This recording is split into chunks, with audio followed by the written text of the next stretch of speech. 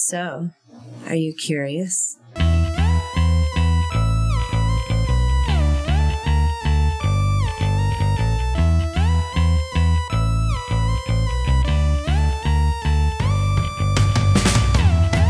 Curiosity Codex. I am your ardent enthusiast, Kyle Olson. Our conversation with Mandy Fabian continues. Here we'll discuss what a Hollywood party is like, including going to an Emmy party. Then we get into writing, where we compare notes on how to take notes on your script. But first, we'll talk about moving from New York to LA. Chapter 4, Mansion Food. Okay, so let's see. When last we left, you had left the Big Apple and headed out for the city where dreams come true. Hollywood, yeah, California. It was like 8 years or something after I had been there and said, I'm going to move to LA. And I went back to New York to just get my things. And then 8 years later, I finally did move to LA. Rosie O'Donnell finally let you go. Yeah. So, yeah. Yeah. So was it a job that brought you out, or was it just like, enough is enough, I got to go? I will tell you, well, I can tell you the exact moment. I was walking my dog back from Central Park but towards my apartment, and I could see the sunset. It was this like gorgeous, gorgeous sunset. And I just like, it stopped me in my tracks, and I was like, oh my God, look at the sky.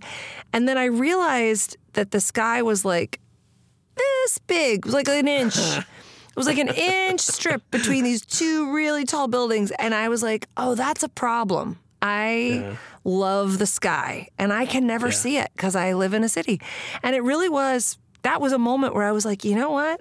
I may have more job security in New York. I had a great career doing voiceover in New York. I'd done the whole, quit waitressing and was a full-time actress. And it was a big leap. It was a big leap. I don't think I had agents that were representing me for acting at the time. So it was like a real wow. But that sky, that was enough. Yeah. And I thought, what's the worst that could happen? Really? Well, because I could think of a lot of worse things that could happen from that scenario. That's how life is. Like when you're 20, you're 20, you graduate college, you're like, I'm either going to get a job or I'm going to have to move back in with my parents, or I'll have to move it. I'll have to be a nanny. I mean, you just have to figure it out. And so I was at that point where I was like, well, I can either stay where I don't really want to live anymore, or I could go to California and see what happens, And so I chose, choose LA. Yeah. So as Lin-Manuel Miranda wrote, ain't no Cassiopeia in Washington Heights. So. 'Tis true. Nice. Yeah, so did you get a car, pack up all your stuff in a U-Haul and go across, or did you just I'm going to sell all this crap and then just fly? I'm trying to remember. I think mostly all the crap was sold. Or did I pack up a truck? No, I must have packed up a truck. Geez, I didn't pack up a truck right away. Okay. Oh, it was actually, yeah. Well, I had a breakup. It's a process. Yeah. I had a breakup. So now that I'm remembering, yeah. Okay. Now that I'm remembering, I came first. We don't have to dig into painful memories. No. It's not at all. It was, but yeah. So I drove with a friend of mine, Brady Kazar, who we packed up my car and we packed the trunk as tight as we could, and we drove to Los Angeles. And then, yes, my ex ended up packing some furniture. We kind of split the furniture and sent some stuff on a moving truck for me. But it worked out. I found it was really fun. I found a little 2-story bungalow. I came from New York, right? So you have a postage stamp that's like $2,000 a month. Yeah. And in LA for, at the time, I think it was like $1,300. It was like a 2-story, 2-bedroom little duplex apartment thing with like a dishwasher and a washer dryer, and it was like your own. Oh my God! Yeah, so you weren't sharing it with everybody else. No, it was. I mean, I had a roommate, but it was like, wow, that is kind of epic. That the rent was so much cheaper in LA. Yeah, and space. Yeah, I lived in a friend's bungalow. He was out of town doing a play, so I lived in his place for a while, and then I found my own apartment and I just got started. And luckily, the voiceover agents that I had in New York, they also had an office in LA. Nice. So, So you could go in and record stuff. Yeah. So you were still doing what? So what kind of stuff are you doing? More commercials? Totally. Commercials. Okay. And then I did a little bit of like a lot. Well, I came from the promo world, right? Rosie O'Donnell. Right. So I actually was supposed to do the Ellen show. Oh, okay. And then that is a natural move. Yeah. It was like the same company that had worked with me on Rosie. They were looking for an announcer for Ellen. And I remember it was the weirdest thing. I drove to the lot. I got a drive on and everything. And I was supposed to go meet Ellen or meet the people who were going to hire me for Ellen. And I went and I waited and they were telling me kind of what I was going to do. And I was like, okay. And I sat there for a couple hours. And then they came out and they were like, okay, well, you can go. I hadn't spoken or met anyone. And I guess it was a mistake. Like they were just getting started. So I don't know what happened, but it just didn't happen, which is really funny because it was sort of my like, oh, that's a guarantee. I'm definitely going to meet Ellen and be the announcer of Ellen. And then I just wasn't. But I still had, I did a bunch of other commercials and things like that. But it was weird. It was definitely, none of my regular agents were there. And in New York, I was like buddies with all of them. And I had already proven myself. I was a big booker. And then I come out to LA and I'm like, oh, I'm not a big booker yet. So. Right. Well, yeah. So how do you start finding out what the auditions and stuff are? Because you don't have, is it variety? Or like you don't have the same kind of list that you do in New York. For voiceover, you have an agent that knows about all the auditions. There's there's websites. These days there's websites you can go and find people who are looking for, if a small Western wear store in Kansas wants a voice, they'll put something on like voices.com. I forget, I don't know what the names of the websites are, but there's places where you can be an indie voiceover person and go find jobs. But when I moved to LA, that was not the case. In fact, it was like maybe a year after then that people started doing their own home studios so that you could audition from home. Yeah. That was a new, exciting thing because then you didn't have to drive, 45 minutes across town and then wait for 2.5 hours while they had every person in the agency come in and do their 6 or 7 pages of copy and chat in the booth.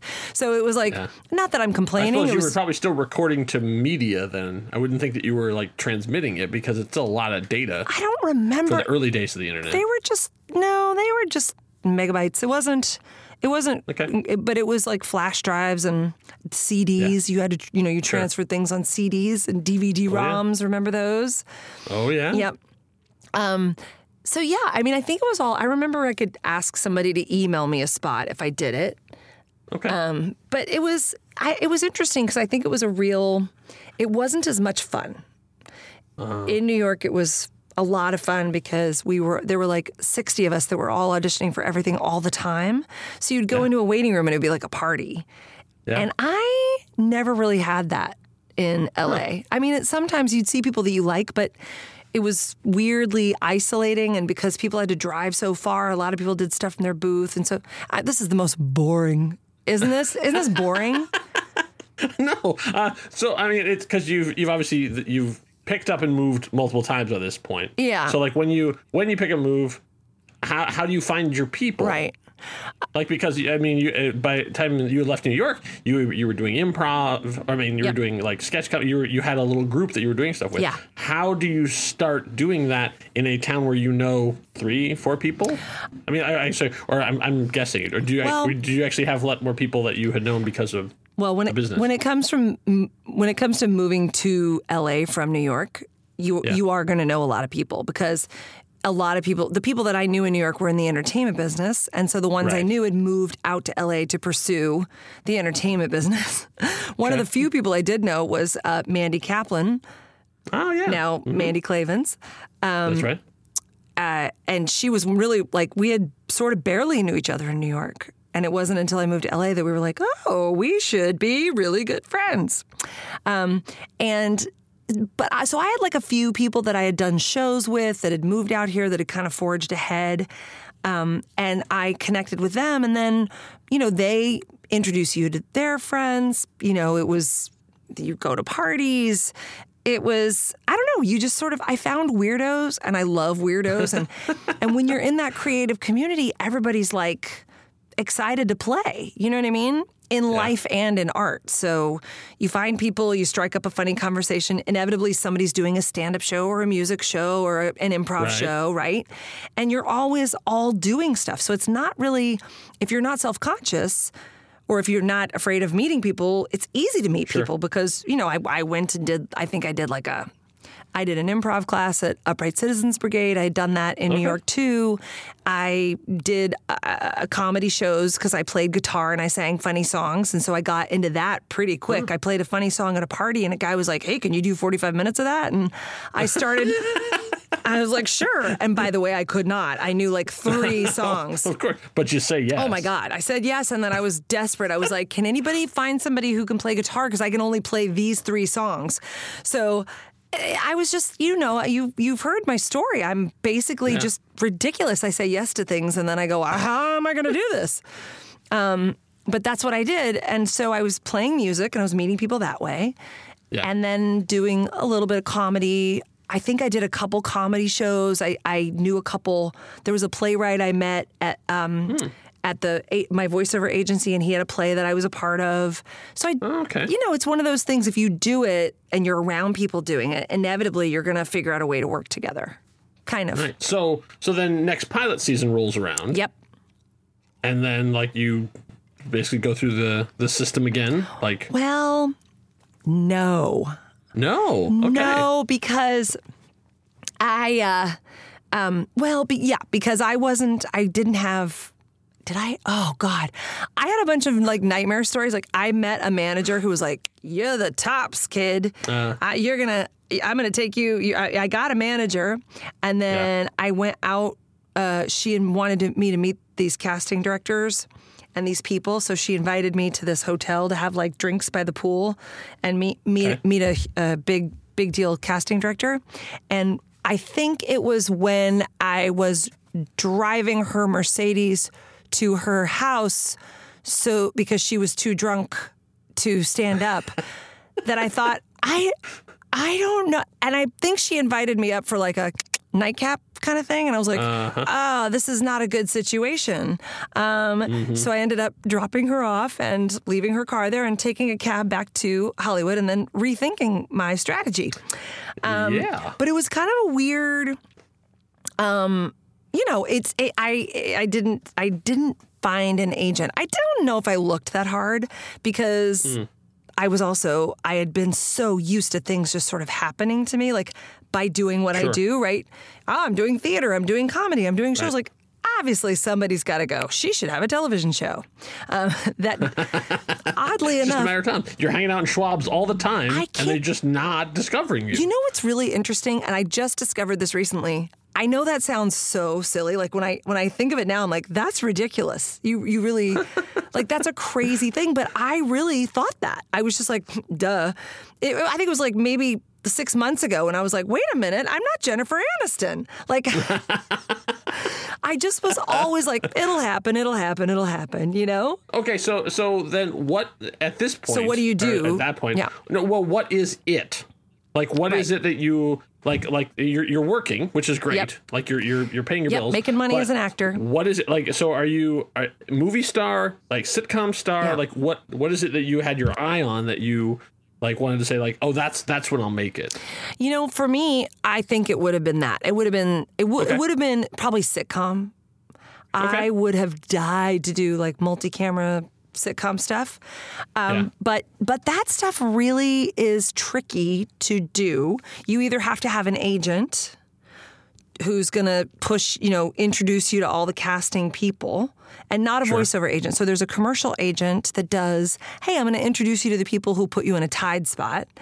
And then voiceover, like, I'm going to introduce you to the people who will record your voice for a Tide spot, and then there's the on-camera. You probably know this stuff, but then there's the on-camera. No. I think this is kind of what I wanted to get into. Because I mean, I think for people who don't know the business as well. Yeah, they call it in New York. They called it commercial and legit, and in L.A. they call it commercial and theatrical. So theatrical is like movies and television and all that stuff. Okay. And I never got theatrical representation. I just didn't it was one of those things for me because of my style, which is super inefficient, I realize now, but I was having so much fun. I guess I was like, man, my style was, someone will discover me. I probably could have sent out more, headshots or asked around and be like, hey, will you introduce me? I know people do that and that's very successful for them. That was never my style.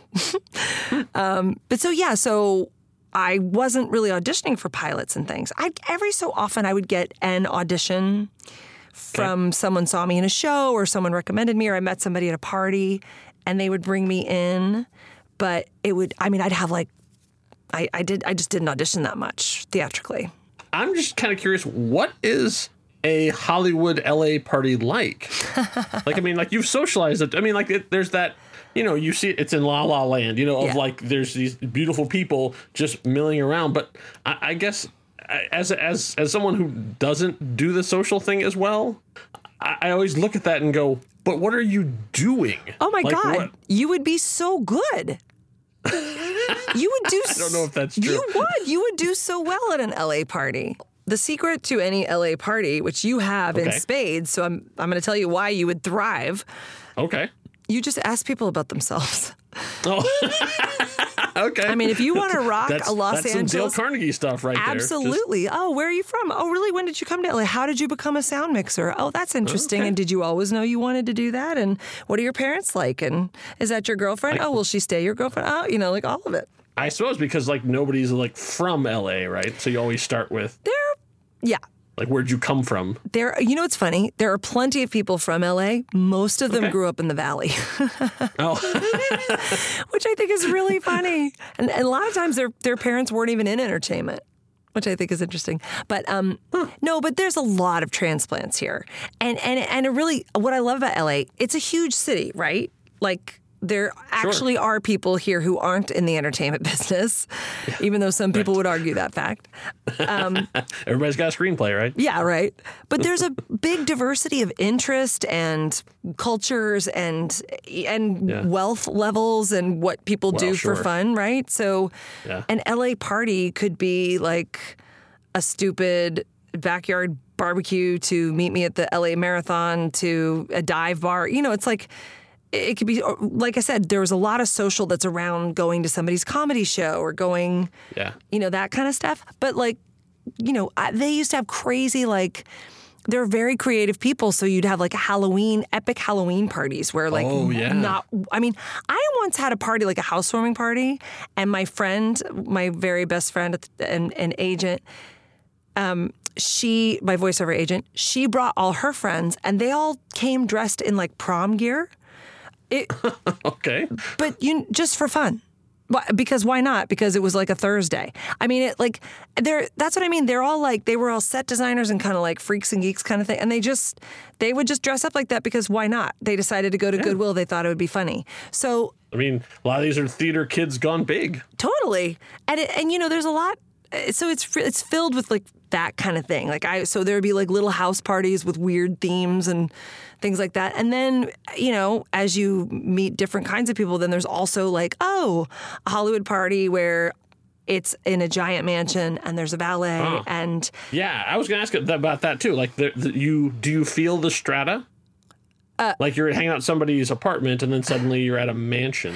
I think it definitely... that was surprising. Going to the mansions at first was very intimidating because you're a little bit oh my God, how do people live like this? I shouldn't touch that vase. Yeah. That probably is worth more than I make in a year.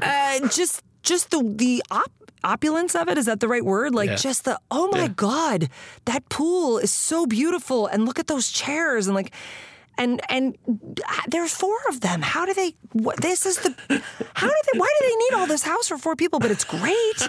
You know what I mean? And we used to call it mansion food. To be let's go to that party. There's going to be mansion food, free and excellent, and all different tables strewn with, kind of medieval feast kind of situation. Wow. Yeah, the most incredible food, or it's getting passed to you, or there's always an open bar. There's cater waiters. There's it's nice. It's really nice So to be is that a you know somebody who knew somebody who got you in? to a mansion party. Yeah. For sure.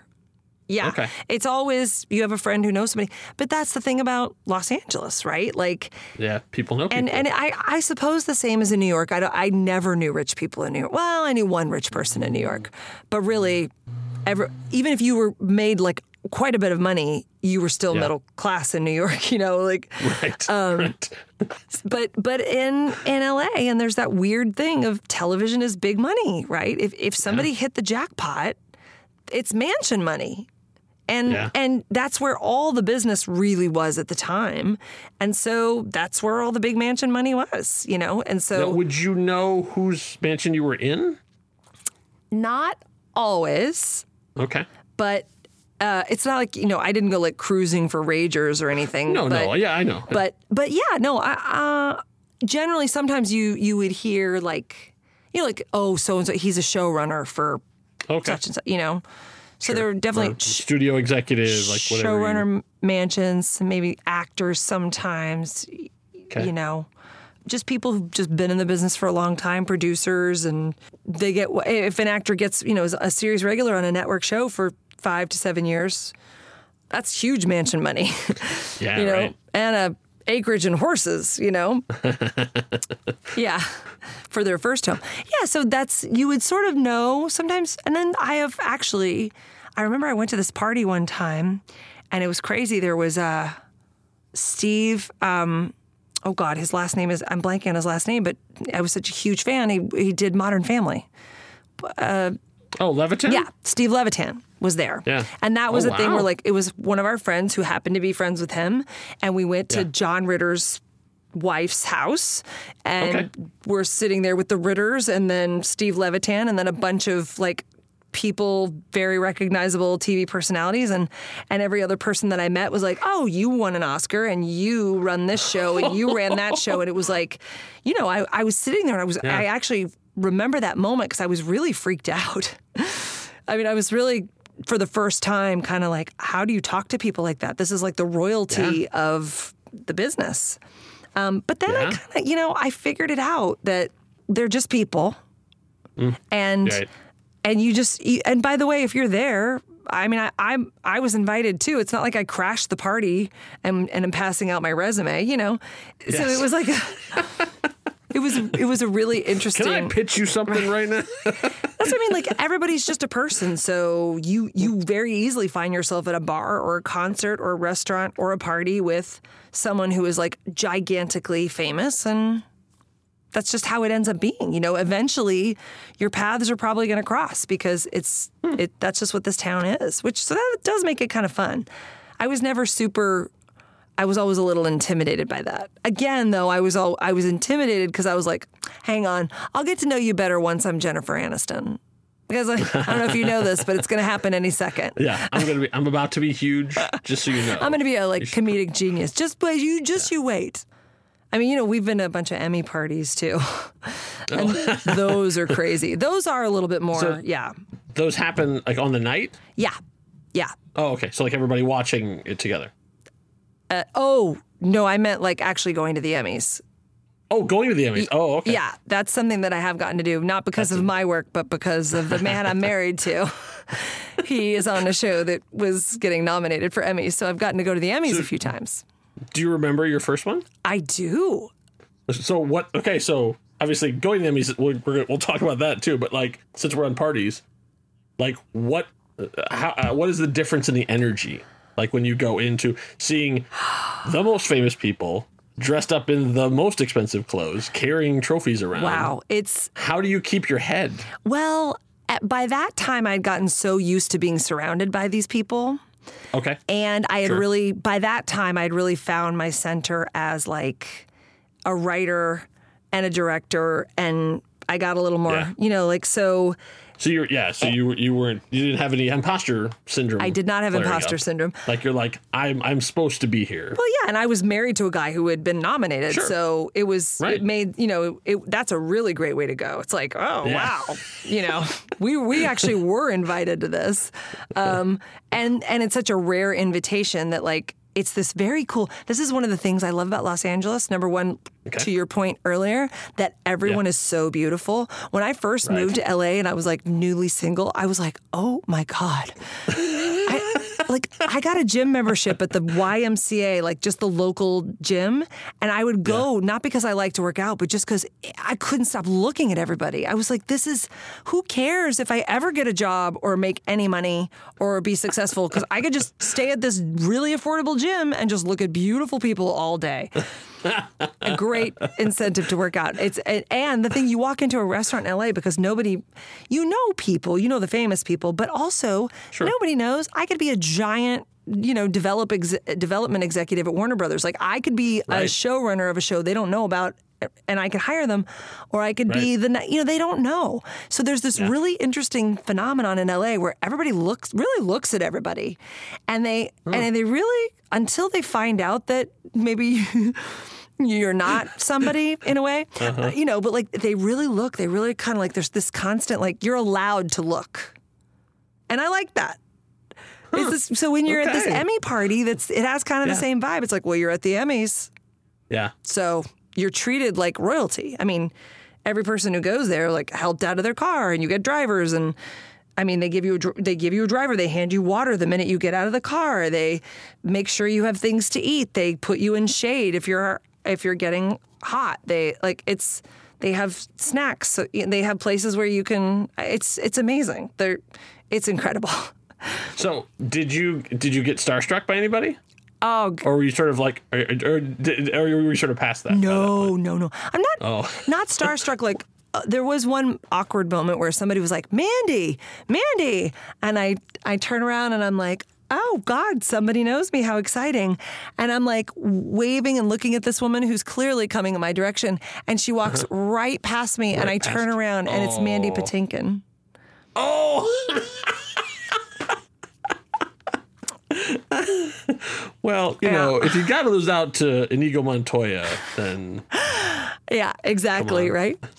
And then there was one time when I was at an Emmy party, and we were standing... We had found the one location in the party where there seemed to be like an empty couch, and my feet hurt because that's classic Emmy material for me. Like, sure, you have to wear those shoes all day. Come on.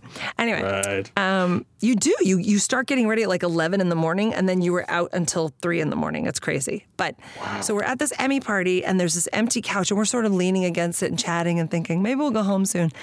And all of a sudden, Phoebe Waller-Jones and her entire Fleabag entourage come in and make a beeline for us and sit down on the couches and chairs that we're like lounging on the back of. And it was this amazing thing because that was the year she won all the Emmys. Right. And we're just sitting there like as if we've been invited into their group. And I'm just listening to them. Like Patrick is like, all right, do you still want to leave? Do you want to stay? I was like, oh no.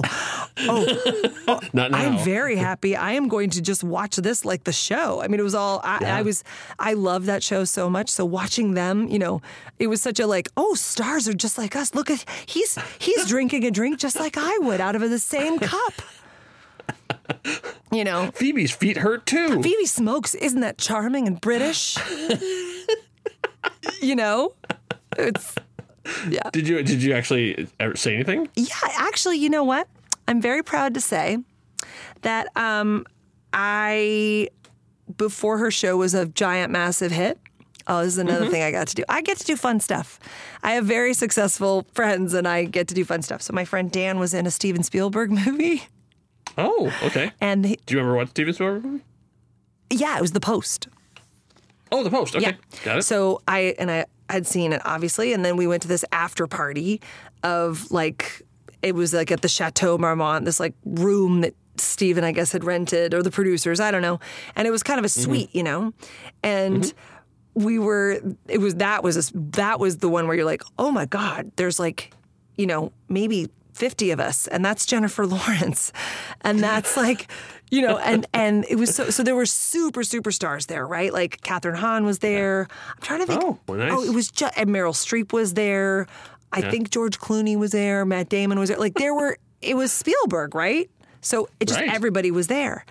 Bob Odenkirk was there. Like there were just a bunch of people. And it was kind of a great moment because I knew who Phoebe Waller-Bridge was, but other people, she hadn't quite caught on yet. Okay. And so there she was at the buffet, just like hanging out. And I made a beeline for her. And I was like, oh my God, I love you. I love your stuff. And she was so happy because, you know, here we are at a Steven Spielberg party. She is the least famous person there, only above me. And I'm like, I know who you are. You're amazing. And she was like, oh. And so we chatted for a little bit, and that was fun. Wow. That's super cool. Yeah. Now, when you're in that situation, are you able to, like, talk at a professional link? I mean, I have lost my cool around some famous people. I've been really cool with some people. Yeah. And then some people I just, like, your brain goes crazy. Like, you just basically, your adrenaline starts flowing and you're just like, I don't know what's happening to my mouth right now. Yep. Yeah.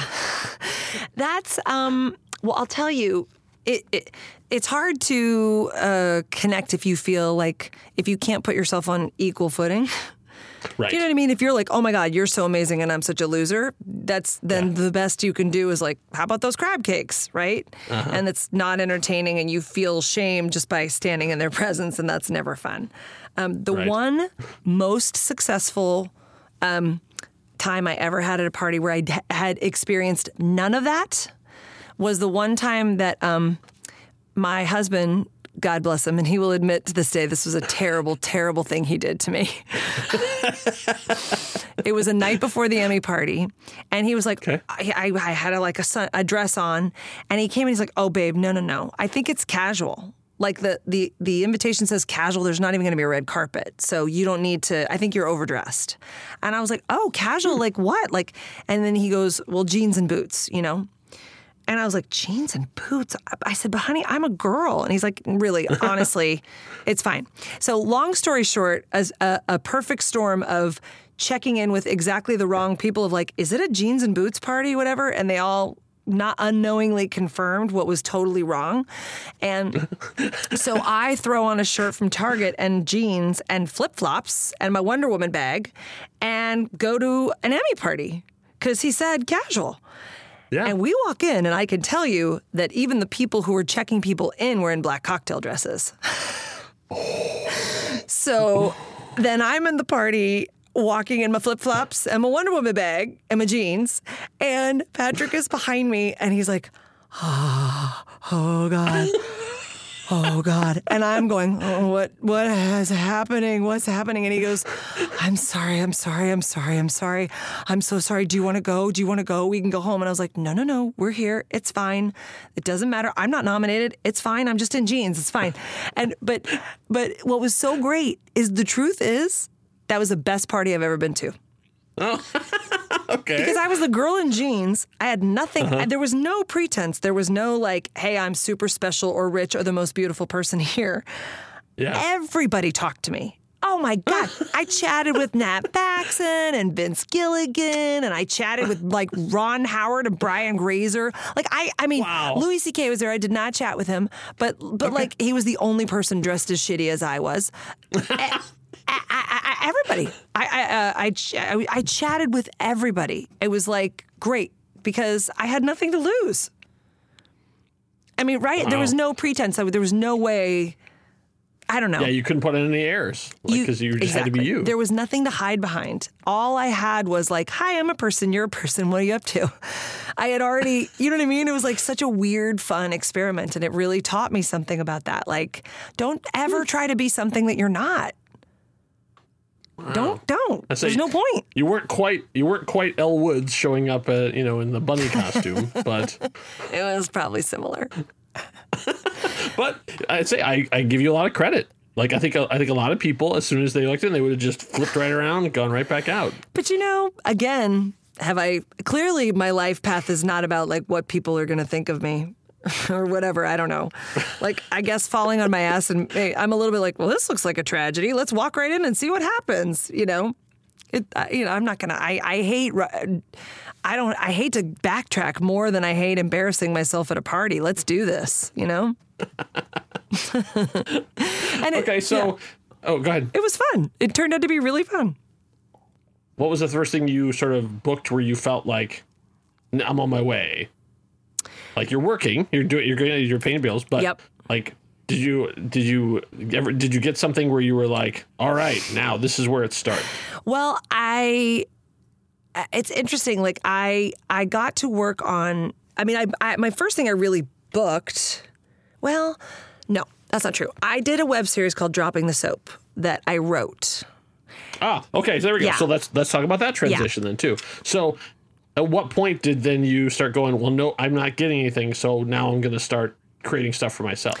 I mean, you have that in your history. Yep. Like you've been writing for yourself since you were a teenager. Yep. But then you've been doing other people's words now. So what was it that made you go, now it's time? So I had been doing this, making music videos, and I did I did all the stuff. Just stuff with friends, like get creative people together and let's throw something together and make a thing, or like I had a song, I had an idea for a video. I'd give my camera to my friend Lorenzo, be like, "Come with me," and then he would shoot me singing it in weird places in different costumes and stuff, and then I would edit, and then I would post it on YouTube. Oh, okay. So this is during the YouTube era. Yes. Okay. And you just as a tech nerd, what were you editing on? Final Cut Pro. Okay. Ooh. Yeah. Fancy. Oh yeah. No iMovie for you. No, I can't understand iMovie. It's weird. I could do Final Cut and then I could do Adobe Premiere, but no, I can't. I don't get iMovie. People do great things with it, but it's not for me. Okay. But so I would did all these music videos, and I was already sort of transitioning into the creator part of it. Like, I wasn't really. It's just one of those things, like your path. Like I wasn't getting an agent. I wasn't getting drawn into audition. I wasn't getting those opportunities. So I was making my own opportunities and sort of just going, I don't know, this feels good. Okay, this feels good. All right, I'll do this. And I just kept doing what felt good. And then it sort of led one thing to another of starting to write my own stuff. Like I wrote my first spec script, which was an office spec script. I took like an online TV writing class. And I wrote a half-hour office spec script, and it was good. It was. Do you remember what the plot of your office spec script was? I do. It was Michael was taking everybody to the local like putts and stuff. Miniature golf and laser tag and stuff like that. And that was basically the story of it. And then there was like obviously Jim and Pam and. Dwight and Jim, and you got your A story, your B story, your C story. Yep, I did all the stuff. Nice. So you learned all your formats. You learned your interior thing, and then your log lines and. Yep. Yes, that's where I started to do it. Had I written a screenplay before that? I might have written a screenplay before that, actually. Okay. I think I did. I took a screenwriting class too, so I obviously had interest in this stuff, and it was something, again, that I could do. I didn't have to wait for someone to give me an opportunity to write the stuff. You know what I mean? Did you feel the format? Like I found on some stuff that when I was familiar with the stuff, like I could write a Star Trek spec, no problem. Oh, yeah. Because I feel the beats of it. But I tried to write a Mad Men, and I was like, I don't know where I am. Right, yeah. Because the rhythms of it were so different that I couldn't do it. Did you when you sat down to do because as opposed to the screenplay, which can be 90% yours, like there's the format, basically interior coffee shop day, that stuff. Mm-hmm. But to do a spec of somebody else's stuff, you're writing in kind of in someone else's voice and in a very rigid format. I loved it. I actually really loved it. I mean, I got that I needed to look up that. So then you are like me. You're just like you gave me 4 walls, I'll fill it up for you. And what I loved about it is I was a true fan of the show. And so what I loved about it is it was so easy for me to write those characters because I knew them so well. And that's probably one of the few shows that I did know that well that I could really successfully write a spec. Again, I have the same issue with 1 hour. I don't understand the whole 6-act structure at all. It's so daunting, which is crazy because I actually now later in my life, I've actually watched probably more drama than I do comedy. And yet I still don't inherently understand that 6-act structure. And I also, you're not going to believe this with all my sketch experience. And I also have a tough time writing multicam. Oh, I don't know interesting. why. See, I feel like you have a sitcom in you. Oh, I would love it. I would love nothing more. I probably should be writing sitcoms. Like what I'm really good at is jokes. Yes. I think you would be better for a single cam kind of show. Yeah. You know, like as opposed to a Big Bang Theory. Yeah, I think that's right. Like I think because I think I think you could do a lot more because you can also pause. That's the modern 3-camera thing. I was watching an episode of Night Court, and there was I was watching it. It's a 22-minute episode or whatever, and I was like, there's been 6 minutes since there's been a laugh. This is amazing. Right? I mean, they got into some stuff, and I was like, they could never do this now. Right? I know. Because it has to be joke. And I love comedy that really does awkward pauses. Yeah. And you're right, you can't do that in multicam. It's interesting. Not anymore. There's a lot of great films from the 70s too. Like I just did this movie that was inspired by The Big Chill on so many levels. That was one of my favorite movies as a kid, which is such a weird movie for a kid to love. Like, right? Was I not? I was a freak. I would have watched that movie anytime it was on. It was grown-ups talking about really personal, intimate things and kissing and loving each other. And did we talk about this? I was like, it was just life-changing for me watching grown-ups behave in that way. And then also I just loved the dark comedy of it and the friendships. I just loved it. So but I rewatched that movie when I was about to direct this one going, gosh, I should watch The Big Chill because it's been in the back of my mind this whole time. And the opening credits of that movie, I was like, oh my God, it's 35 minutes and we're just getting to the funeral. And I love it. It's amazing. Yeah. Cause you had talked about how Top Gun had, sort of changed your life, put you on that path of so I just took my daughter because Top Gun is in theaters right now. Like they're doing a thing, and we went and watched it. And I was like, movie is so simple. Yeah. Because you think of it as Top Gun, but I'm like diners and sweaty place. Everyone's sweating constantly, and a bunch of stock footage. And I'm like, this movie is so unbelievably simple, and it's also the stakes of it are. Will the really awesome pilot who has a really awesome pilot job get to do more awesome piloting?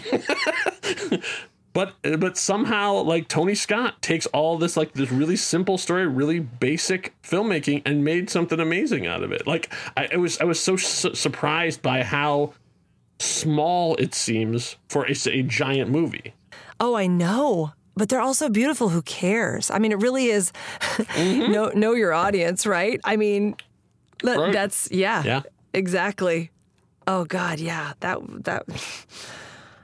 beach volleyball scene really changed me as a 12-year-old. I'll tell you what.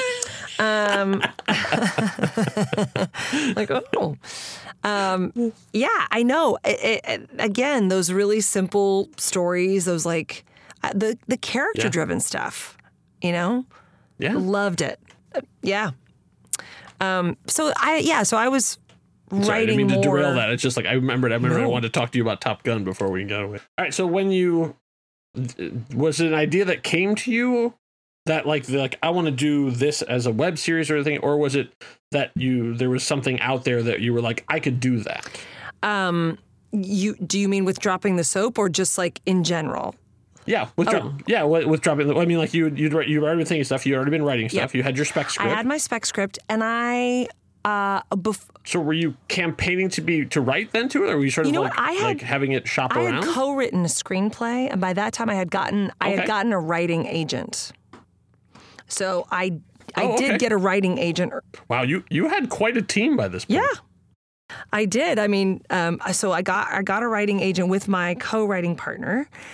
And is there a different process for getting a writing agent than there is for the other ones, or is it just the same thing? They read your spec, they read your screenplay, and they go, yeah, you got the moxie, kid. It is a different process, kind of.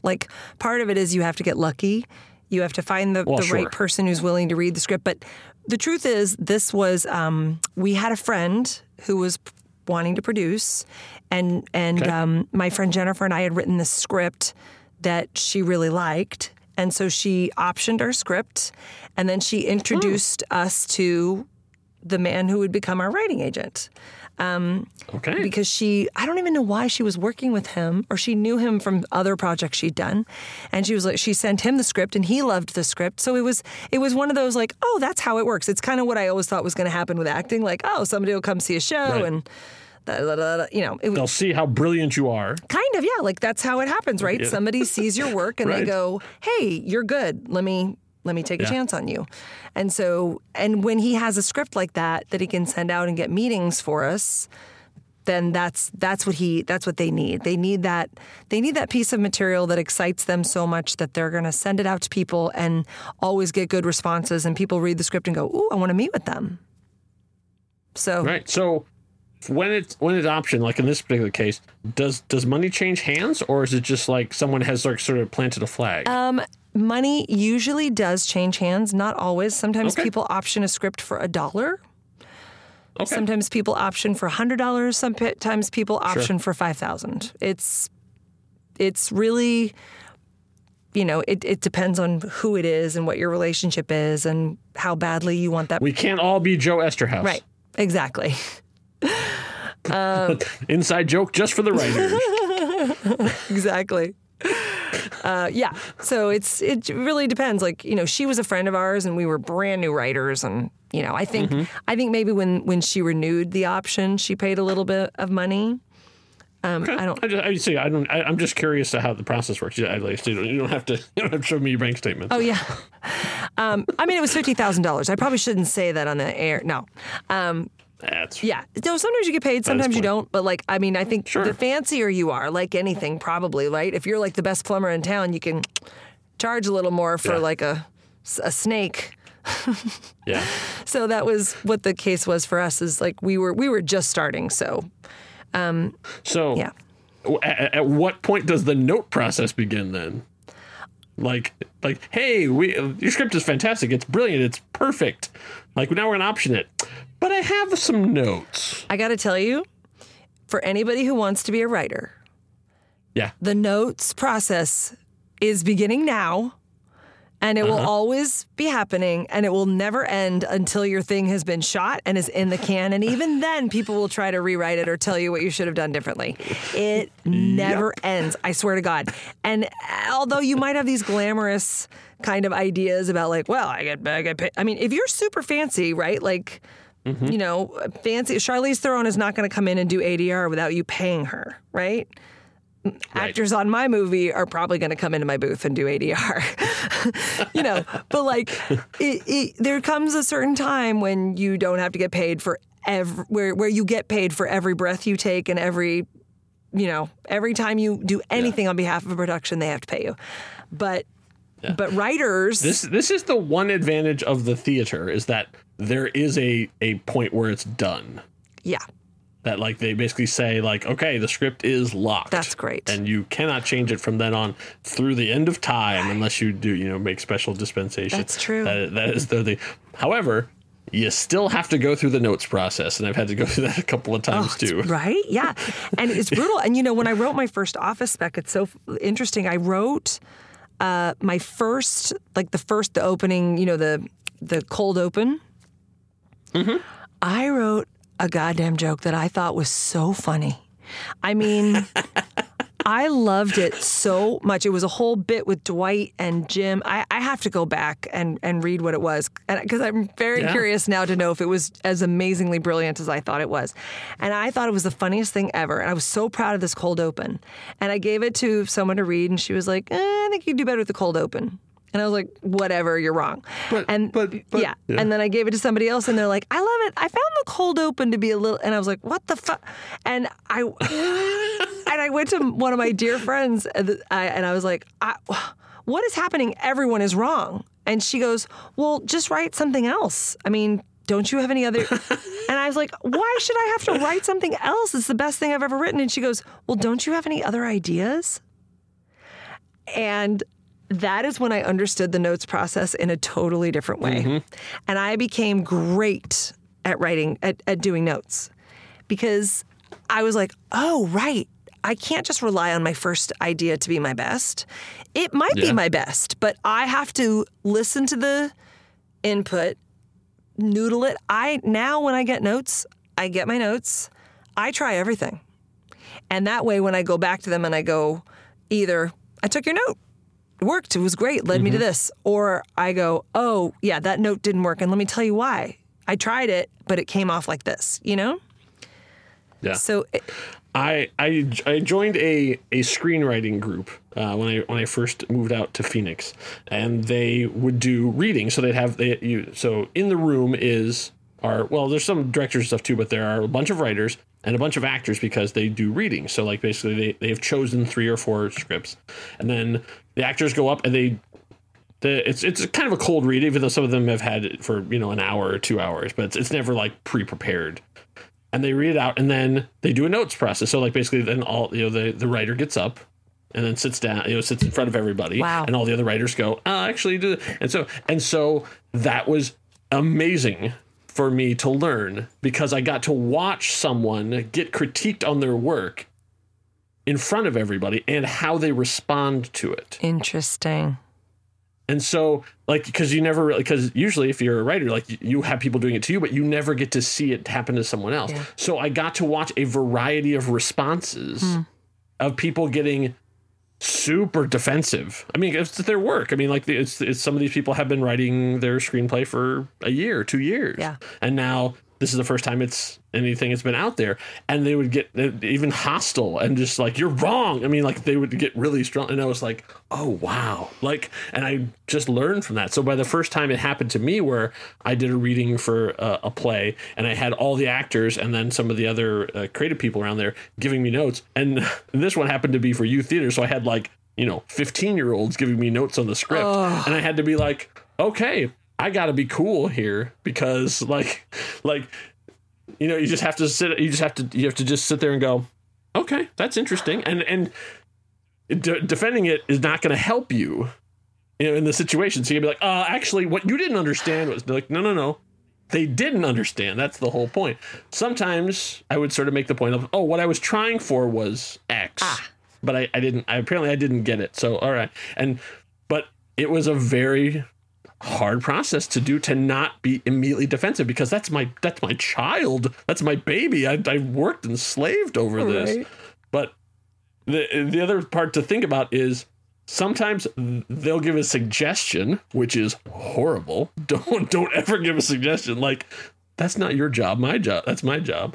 But to take the intention behind the suggestion, like you're saying with your cold open, if multiple people say, I have a little problem with this, there's something wrong with it.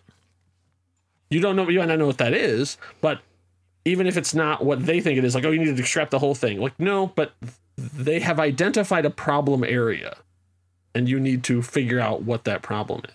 But it was definitely a learned skill, and it's not an easy process ever. Oh God, no, it isn't. And it really, you got to take a big bite of humble pie every time. Yes. But you know what? It's that you're not fantastic and brilliant, because I'm sorry I'm doing this about me, but the other thing that happened to me once, the complete opposite of it, is finished a reading and they said, does anyone have any notes, anything they want to talk about? And no one did. And I was like, oh, this hurts almost as much.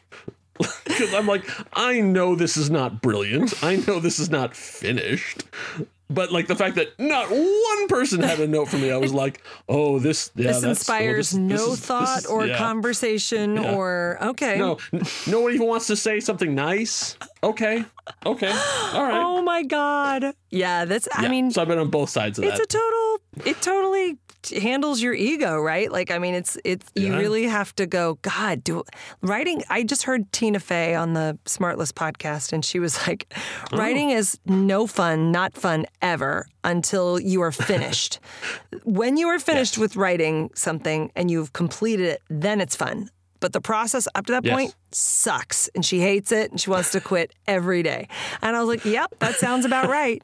Because, like, it takes a long time before you go, I'm just going to do the best I can. Like, I can't get involved in whether or not this is amazing. Or like you learn to go, okay, is it furthering story? Does it make sense? Is it, Yes.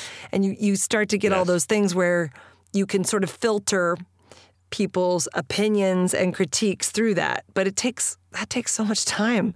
And then you're like, it's so hard. You do want a blue ribbon just for getting it done. I think we should all get ribbons for getting it done, but that's Yeah. Yeah. That's what Neil Gaiman said, doesn't matter what you write, but you have to finish. Yeah, that is. And that's hard. Even just to be done. Yes. But Tina Fey is right. What a surprise. I'm sure the first person to ever say that. I know. But Paul Tompkins, I remember saying, having written is so much better than writing. Oh, God. Now, I do like parts of writing. Like when I get an inspiration or idea that I think is really funny, or I come up with a joke that I'm like, oh my God. Yeah. Like I remember when I was writing Dropping the Soap, Patrick was working in Albuquerque and I needed a name of a drug for a fake soap opera, like hospital scene. And the nurse had to talk about a fake drug. And I came up with albaquestramine. And it still makes me giddy, so excited, When stuff like that happens, I'm like, oh, albaquestramine. And that just makes life worthwhile. Now, that was during the process. That was fun. It was fun at the table read when people read it and laughed. It was fun seeing it get shot. It's fun that it's there. Anybody gets to see an albaquestramine, So that was very rewarding along the way. Yeah, I agree. Every once in a while when two characters start riffing, and you're just transcribing. Oh, man. Yeah, it's great. That's the good stuff. Where you're just like, man, I'm just glad to be in the room with you guys. Like as they're just going back and forth, and you're just transcribing. Yes, it's that weird thing. It's so fun. It's this weird, and I wonder what our relationship to this really needs to be. Like, there's all this like ambition about being in the industry or getting our stuff. Like, you do want it to be good. So there are things you have to consider, structure, and you do have to like learn from the greats and follow some rules. But I also think God, you can kill so much of the fun too. It has to be a healthy balance of like, I'm just transcribing and it is what it is, and now let's make it into something that other people can stand to watch. Yeah. That's the balance. Yeah, absolutely. It's the weird collaboration part where you're just like, when we finish, then the work begins. Oh yeah. So it's like you have a thing, but unfortunately it's not a novel. Right. It's not like and print and stick it on the shelf. It's like, oh no, it's just like congratulations, it's not a building, it's a blueprint. Right? I've been doing this movie, like I wrote it years ago, and there's all of it. Like, it is a giant process. And you go, oh my God, I still want to make movies? And the answer is yes. But I'm a crazy person for that, because it's like you pour your heart. I must love the process, because the fact that all this time and energy, and I'm like, would you like to watch my 1.5-hour opus? But that's, there's other things. I've gotten to do things along the way that were very fun. Like, I caught the writing bug for sure after I did that Office spec, and then I started, I was in the zone where I could write, and I co-wrote that screenplay with my friend Jennifer, and then somebody else pitched me an idea for a screenplay, and I wrote that in like 3 weeks. I wrote it. So I started writing kind of like a maniac, and I loved it. I really loved it.